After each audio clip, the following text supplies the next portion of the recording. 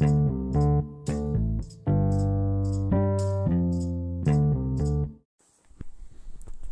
everyone. Day 3 of 365. This is day 2 in Belgrade, Serbia, and it was amazing. I mean, this city is awesome. I couldn't have asked for a better time or a better host. Luca has been amazing. Just, we got up early-ish, 8:30, and drove straight to this radio tower. Not straight there. We stopped on the way for a couple monuments. There was a monument to some Russian pilots who helped liberate Serbia during World War One or World War Two, something like that. Just this nice overlook. And then there was another memorial for all the heroes of World War One. And it was interesting because it had steps going up to this monument, and some of the steps had chunks taken out from World War II grenades, and it was pretty cool. It was just these like giant stones with chunks taken out of them from grenades. I don't think most people see that in America. It was interesting to me, but like a constant reminder of the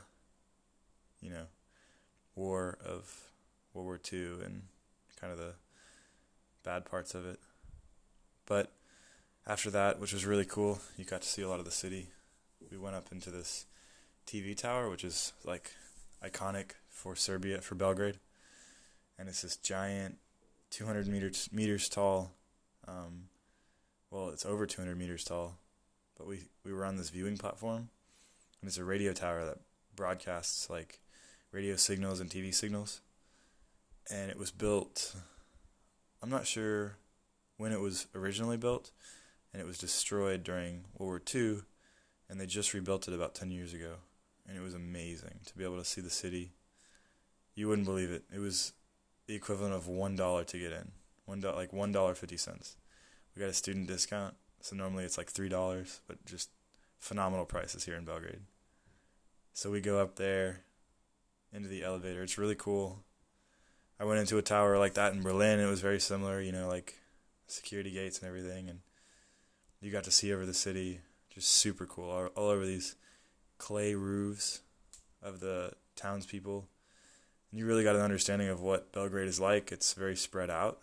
It's very wide, like wide radius city with these little patches of, they look like separate villages, but they're like municipalities within the city of homes and things. And it's not, if you've ever looked at like maps of United States, it's like squares, and this was very not square. It was all kind of, whatever organically came about with the houses and the farms. And it was just an amazing thing. We went up, there was a cafe up there, and we had a drink. I had a Turkish coffee, Vienna coffee, which is like espresso with whipped cream on top. It was, I don't know. I'm still figuring out the coffee here. Everything is, in America, coffee is like you coffee and then you put stuff in it. Here it's all espresso and you put stuff in it. It's like you can have a regular espresso or espresso with cream, or an Americano is espresso with water, or espresso with whatever flavoring. But it was good. And then we went back down. It's about a 20-minute drive from the city center, so really not bad at all, maybe 30 minutes. And after that, we went to this city tour. Oh, we got some food. It was like another like sandwich. It was like, think of a sub, and the meat inside of it was like these like chopped meat patties. It was really good, like kebab meat kind of. But I don't know. You could call it like a Serbian sub, but the bread was way better. And it had this like cream cheese spread on it and onions. It was really, really good. For like $3, it was this massive sandwich. Like, yeah, huge. Anyways, we went there, and then we went to catch a tour bus of Serbia, which we missed it yesterday because it was supposed to rain, so they canceled it. So we get in today, and we get an English tour. It's really cool. You get to see the city, and they narrate it, and it's really nice to look from, like, that you're sitting on top of the tour bus and you're looking over the city, which is a really cool view. And then, ironically enough, about halfway through the tour, it starts raining pretty bad. So they canceled it yesterday because it was supposed to rain. It did not rain. It was beautiful. And ironically, on the tour today, it was pouring. But it was alright. I have my rain jacket, so we went from there. The tour finished. The rest of it in the rain, it was fine. And then we caught a bus to this marketplace because I told Luca I wanted to see a market, which is like an outdoor. It was like an outdoor marketplace with. So we went there and it just had a bunch of fruits and I guess like a typical like market, like flea market, if you would see, just a lot of fruits and vegetables and a lot of nuts. I was kind of surprised by, but they had everything, And Luca stopped by. This lady was really sweet. This older lady, and she was like talking to Luca in Serbian, and they would point to something, and then she would reach over and give me a sample of it. So I tried this Serbian like liqueur that was made from like all kinds of different fruits. There's like different variations of it. Some are like plum or grapes or whatever. And so she like let me try some. It was homemade. It was like, think moonshine. It was like that, like homemade, in like bottles and stuff, and it was really good. And then there was this like strawberry jam, but it was like strawberries that were made, like hand picked in like the forest, like wild strawberries, and it was like a mix between strawberries and like really sweet strawberries and honey. Like it was so sweet. It was really good too, like jam. What else? Oh yeah, so my grandma in Ohio makes these pizzelles, which are like these like wafers, like about the size of your hand, and they're round, they're circular. They're like these wafer cookies, and it's got a unique taste. It's hard to describe, but think like a really thin cookie. And so she actually had some. She handmade those, and Luca like pointed them out because we were talking about them earlier. He said these are the things. And so she let me try one of these. They're like thicker. They're like maybe an inch thick, and they're smaller than the pizzelles I'm used to. But it was the same like flavor, but instead of being crunchy, they were like chewy. It was really cool because she like handmade them and stuff, and I don't know. She was a nice lady. And we kept walking around, typical market, and then we went to a supermarket and just kind of walked around and saw some stuff. And then Lucas sent me back. He said, because he knew about the jet lag and stuff, so he said, go get some rest, take a nap, and we'll come back out and get a drink or something. And so I went back, took a nap, and then met Luca a little bit later, around 7 or 8 p.m. And we went to the supermarket, and he went around buying me all this, like picking out all these Serbian foods. Like, oh, he was great. Like he'd point to something and say, oh, you have that the same, it's not special, or it's like the same in the U.S. And then he'd see something and he'd go, like, oh yeah, you have to try this. Like, this is very Serbian. Awesome. Like amazing. Something I couldn't do on my own is, pick out all this cool stuff. And so we ended up with like 15 different items, and it was only $10 for everything. It was amazing prices. We picked up some of this like Serbian liqueur, little bottles of it, so I could try it, and a couple Serbian beers, and this like Serbian snacks and chocolates and all kinds of cool stuff. Serbian coffee.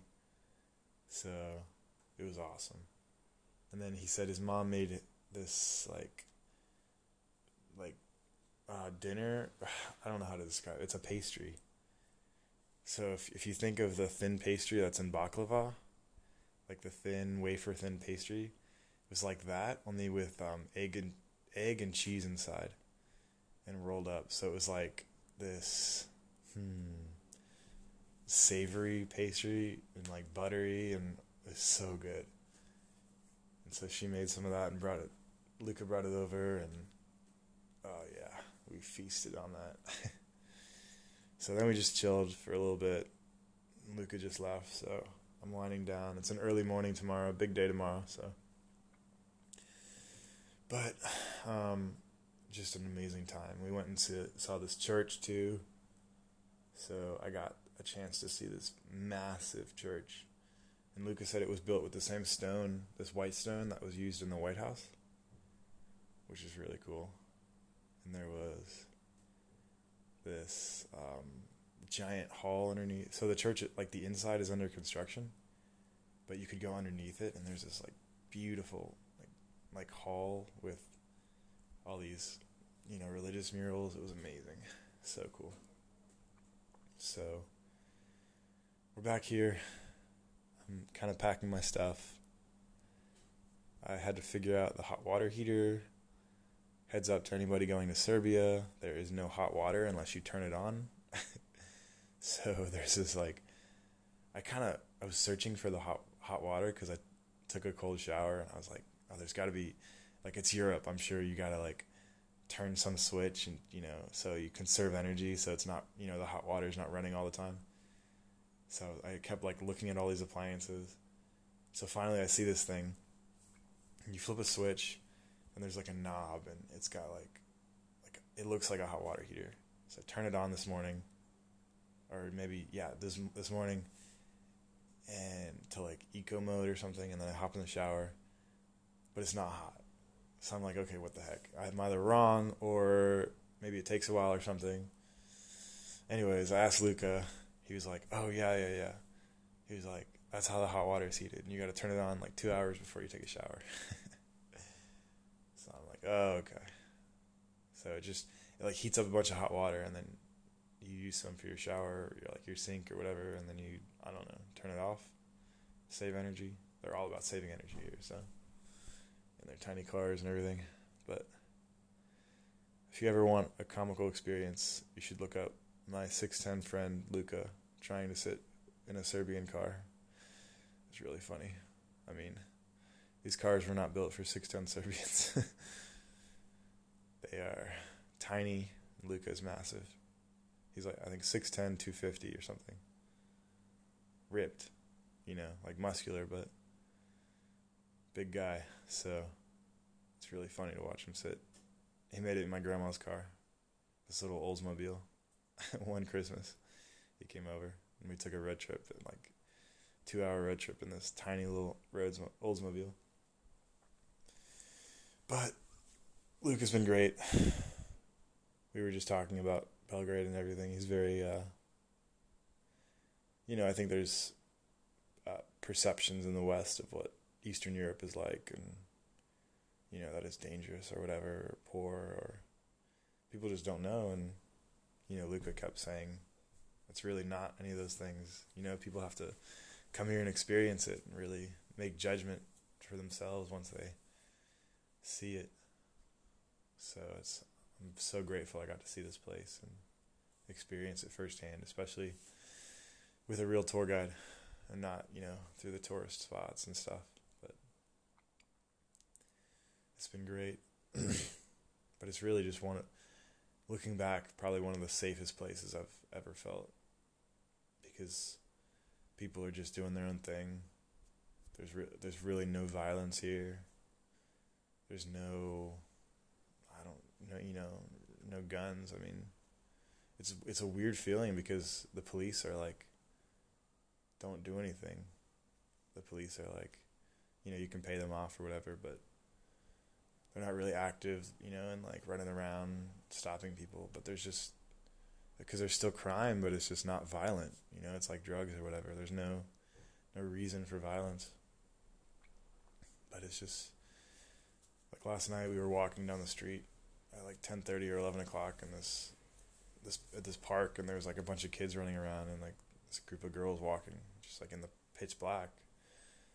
It's just no worry, no concern at all, So it's just a really safe place, and it's hard to kind of describe it. It's hard to really understand that unless you're here. It's very peaceful.